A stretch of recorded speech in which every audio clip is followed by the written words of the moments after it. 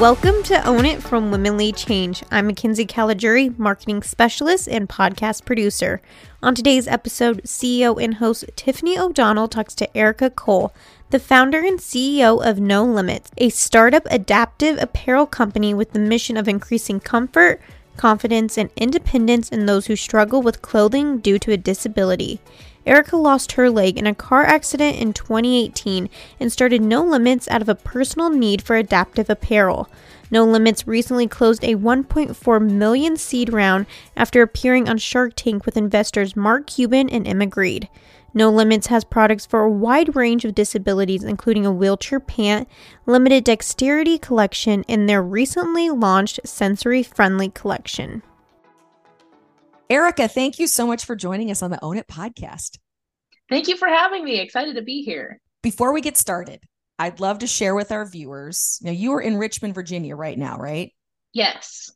Okay. But you spent some pretty impactful times in the state of Iowa, specifically in Iowa City. You want to tell our listeners among your college highlights? Yes. Well, I grew up in Cedar Rapids, went to University of Iowa for school, and I was Herky while I was there. So it was a really fun Friends, time. We have Herky on the line right now. I don't know about you, but she's been hanging out with some pretty fancy people lately, which we will talk about. But I don't know about listeners, Hawkeye fans out there.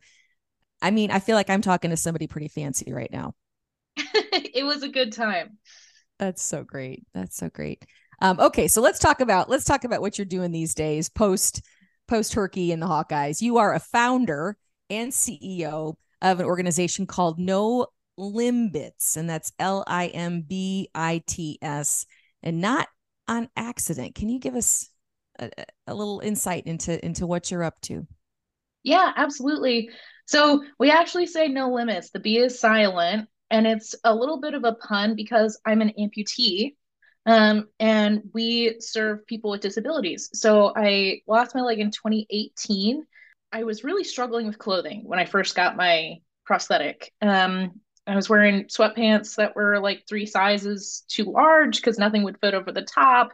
It was wearing through my clothes really quickly. I was getting holes and everything. So I started just on a sewing machine altering clothes for myself. And then, kind of long story short, it snowballed into a startup. And we're now, a few years later, we've got 5 full-time folks. We've raised some venture capital. It's a full business. So it's a really cool journey to get here. So what is it that you need that wasn't out there? Can you just describe how you had to adapt clothing wise? Absolutely. So when I first started, I was installing hidden zippers into my pants. I actually ended up having to make some pants from scratch just because nothing would fit over the top. Like I couldn't find, you're in like the heart of skinny jean season a few years ago. But now it's still easier to dress with that hidden zipper to get it on and off when wearing a prosthetic. And then we reinforced some key areas. So I was doing a lot of alterations on a sewing machine, and then decided to make it a ready-to-wear product because that's how I felt that people with disabilities should be able to have the same shopping experience as everyone else. So that's where we started. And then recently we've launched some new categories. So we were finding that it wasn't just people like me, people who are amputees who are struggling with this. It was kind of people with disabilities across the board. So I was doing these alterations. I started to do more alterations for folks in wheelchairs and with other unique dressing needs. So as we grew the startup, we recently launched a collection of wheelchair pants. So clothing has been designed for the standing body for as long as clothing has been around. So we really went back to the drawing board and created something really unique for wheelchair users. And then we also launched a sensory-friendly collection and a limited dexterity collection. So we're really, building to be that resource for people who are struggling with clothing due to disability across the board. I can't imagine what a relief this is to people who have faced these challenges. And for those of us who haven't, could you just give us a glimpse into, for example, how you needed to adjust wheelchair-friendly clothes? What does that look like? Sensory available clothes. What does this look like? Absolutely. So each category kind of has their own unique challenges. So I'll dive into the wheelchair pants. It was a really technical product to develop. So if you think about how your body changes over time as it's seated in a wheelchair, typically people have some muscle atrophy in their legs, but that doesn't necessarily affect the waist size. But there's a hip measurement that changes over time. So our intern actually is getting her PhD in like how bodies change in wheelchairs over time for the purpose of applying it to apparel. This is such a new category that we had to go back into how is clothing graded and how does that change for the seated body. So it went down to that level of detail in the sizing, but then there are also special features that we included. So we have zippers down the sides because people who are in wheelchairs are often dressing while laying down. So it's easier to be on your side and pull up a closure on your side than kind of a front fly situation. And that means they also fold open so someone can do their own catheter changes without leaving the chair. They're low rise front and a high rise back to be just more comfortable in the seated position. And then we took out back pockets because those can even cause bed sores for folks in wheelchairs. And we put them on the front thigh. So you still have, phone, wallet, keys accessible right there, kind of on top of your lap when you're sitting. Yeah. So that's our wheelchair product. And we're super excited about that. And then sensory friendly is a really interesting category because they're great products for anyone to be able to wear. They're moisture wicking. They have a cool touch feel to them. They're actually a really nice, like when you touch them and feel them, you can feel a difference. They feel kind of cold to the touch. And they're also seamless and tagless. So it's designed for anyone who has sensory processing challenges, which was originally thought to kind of be just present in kids, but we're finding that that's not the case. These sensory challenges continue into adulthood, and there aren't any brands that are serving that population right now. So we're excited to be able to launch that. That's just a glimpse into what you're working on. And like I said, I can't imagine what a beacon of light and hope you are to people who deal with this every day. Were you surprised there wasn't anything like this? I was really surprised that, because they're not like rocket science. Sure, we put a lot of effort into it, but it's not like rocket science changes that we're making to this. And I was surprised also when you do a little digging, like this market size is a lot larger. Everybody's like, oh, maybe it's too niche. There aren't enough people that experience this problem. But there are like 35 million people in the US alone that experience challenges due to disabilities. And there are very, very few options out there, especially ones that don't feel super medical. Like we wanted to bring joy and fun and the lifestyle feeling to this category that was very medical when we entered the space. For sure. And you've gotten the attention of some pretty big investors. You want to give us an idea of some of the people you're talking to? Yes. So we appeared on Shark Tank in 2022. Cool. It was just an incredible experience. That was really what started to propel a lot of our growth. And we ended up landing a deal with Mark Cuban and Emma Grede. Wow. And Emma Grede is the co-founder of Good American with Khloe Kardashian. She's building a $1 billion denim brand. So to have her guidance through building what we're building has just been, I tell her all the time, I'm like, you've saved me another month in this like half-hour conversation, Wow. And I think it's really great. One of the most interesting things about your story is, you really come to this kind of later in life than a lot of people. You lived your life with all your limbs, most of your life. You want to just kind of give us some background on what changed your world. Yeah. So I was in college. I was a fully able-bodied person. I was pursuing a chemistry degree. I ended up finishing my chemistry degree, but my junior year, I was in an accident and lost my leg, left leg below the knee. I'm a left below knee amputee. It was night and day. It was one day I was walking around just like everybody else, and then I didn't walk for almost the next 2 years, going through multiple surgeries, trying to finish my degree, trying to just like continue living the life of a normal college student.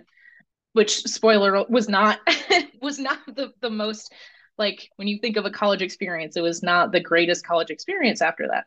But I was just looking for like things to make this the process easier. And because I was struggling with a prosthetic for so long, I was really involved in the amputee community, and I actually found this beautiful community of people with disabilities that I never would have met otherwise. And that's really what allowed me to kind of start this business and explore and see this need. So it was kind of a cool part of my healing process, was engaging with this community that I now get to engage with every single day because of what I do. And I have to imagine it would have been so much easier. I think a lot of us wouldn't have blamed you for just fading into the background after something like that. What did it take to get you on this path? I think just like a sheer determination of wanting to get back to normal. And there was something in that along the way, I realized that normal was never going to be normal again. But I was like just really stubborn in like, I want things to go back to the way they were before. And there was a lot of pain in that also, knowing that that would likely not happen. I got back to doing like 90% of what I was doing before, but there was this gap between wanting to get back to what was normal and where I was at in reality. And so if I were to do it again, I think that journey would be a lot easier. I just, try to embrace that, like, this is what's normal now. Like, there is no normal. You're just living life the best you can with what you have in the moment. Yeah, I think just trying to not let it stop me was what got me through, as well as engaging with the community. It was really nice to hear from other folks who, at the time, a lot of people were sending me, they're like, look at this Paralympian, you can do that. Look at this. Have you heard of Amy Purdy? She's snowboarding on two prosthetic legs. Have you heard of this Paralympian? Has like, look, I'm never going to be a Paralympian. That's not the reality for me. But like, engaging with people who live the everyday life of a person with a disability helped me kind of figure out what that meant for me. Elevate your career through Mount Mercy University's Master of Strategic Leadership program. You'll explore leadership styles, study decision-making models, examine change management, reflect on a growth mindset, and hone your personal brand through our practical curriculum. Expand your professional network, grow as a leader, and graduate ready for the next level of your career. Explore our program at mtmercy.edu/MSL. Do you have entrepreneurs in your family? Are you the first? Yes, I am the first. And it was, my parents were like, because I finished my chemistry degree. I had several job offers. And I was like, I think in the middle of COVID, I'm just going to go off and do my own thing. And they're like, what are you doing? Oh, gosh. It's our job, Erica. It's what we do as parents.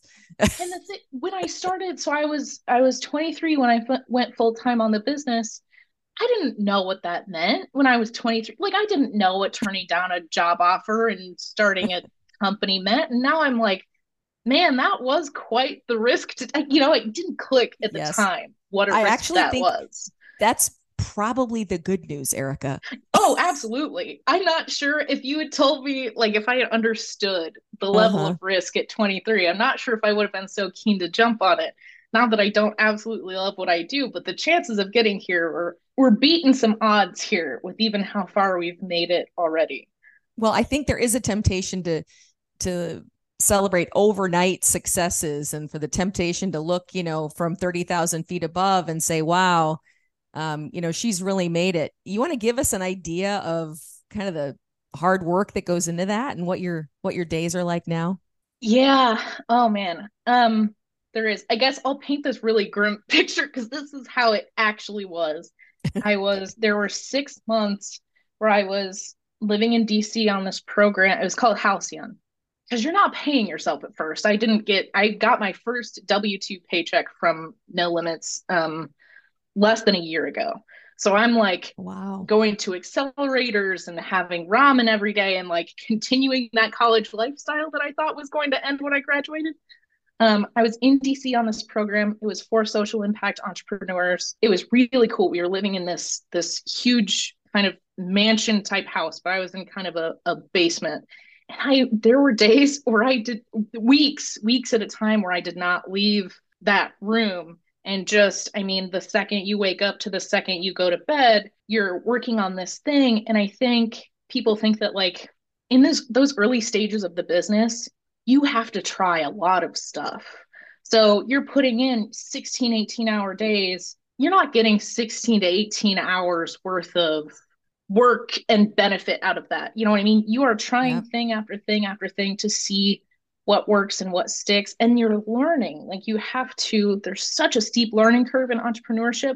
So you're trying to keep up with the rate that your business is growing. Now it's a little less, I have a little more work-life balance than that. But I think there's like this joke of like, do what you want and you'll never work a day in your life. And I'm like, I'm doing what I want, but I definitely work every day. And Mm-hmm. like, but it's just so rewarding. And I'm putting together this wall right now in the back of my office. And like every time we get a review, like we celebrate as a team our reviews and I print them out and put them on a wall. And like, you know, we'll get these special messages that are like, I haven't been able to wear a regular pair of jeans in 20 years. And this is the first pair of jeans that I've worn as an amputee. Thank you. Like those go on the wall and they Wow. make the hard days worth it Yeah. because it is not easy.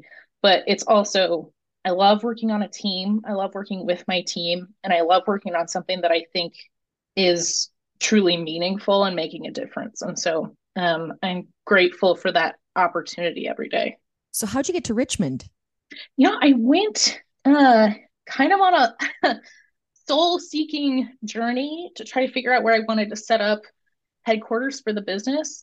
I did a 1 week program out here called Lighthouse Labs. It was like a 3 month incubator program with coaching and business programming, but there was 1 week in Richmond, Virginia. And after the 1 week in person here, I went back. I was living in St. Louis at the time, and I was still having conversations with a lot of the mentors around here. And I was like, this is the community that I was looking for because it's so important, I think, as a founder to be in a community where there are other founders that are growing either a step ahead of you, step behind you, or neck and neck so that you can compare experiences. And that was here in Richmond. So I decided to set up shop here. I say that because selfishly, we'd love you back in Iowa, in Cedar Rapids someday. Someday, I was maybe. just there. I was actually just in Cedar Rapids a couple weeks ago to visit my parents. They're still in Iowa, so I get back there at least once a year. I'm so glad. They must be so proud. They are. It's funny. My dad will talk about his work friends and how it's cool that I was on. He loves telling everybody I was on Shark Tank, and it's just a really sweet, like, That is pretty cool. I proud mean, dad moment. Yeah. well, absolutely. Who goes on Shark Tank? I mean, you're the only one I know. I can't imagine that's a pretty small club. I don't know. They're at season 15, I think. Oh my And there are gosh. more of us than you think. Well, you make us proud. You make us proud, Thank you. and I appreciate your perspective and being willing to share that so openly and honestly. And more than anything, I just appreciate the what you represent for people that aren't always represented. Thank you. I appreciate that. And I got to ask you, one of the questions we ask all of our guests on Own It is, what is your superpower and how do you own it? I think something that I've developed over the course of this business is making fast decisions and making decisions with 80% of the facts. Taking the time to get that extra 20% doesn't necessarily change the outcome of the decision, but it takes a lot of time. So getting comfortable making decisions, and there are a lot of make or break decisions in a business, but there are a lot of decisions that aren't make or break. So you just need to make a decision and move on with it and go with it. So I think being able to do that and trust your gut a little bit, I think that is one of my superpowers in the business. Very cool. Erica Cole, it is just a privilege and a pleasure to get to know you. Thanks for all you do. Well, it's been so great to talk to you. Thank you so much for having me.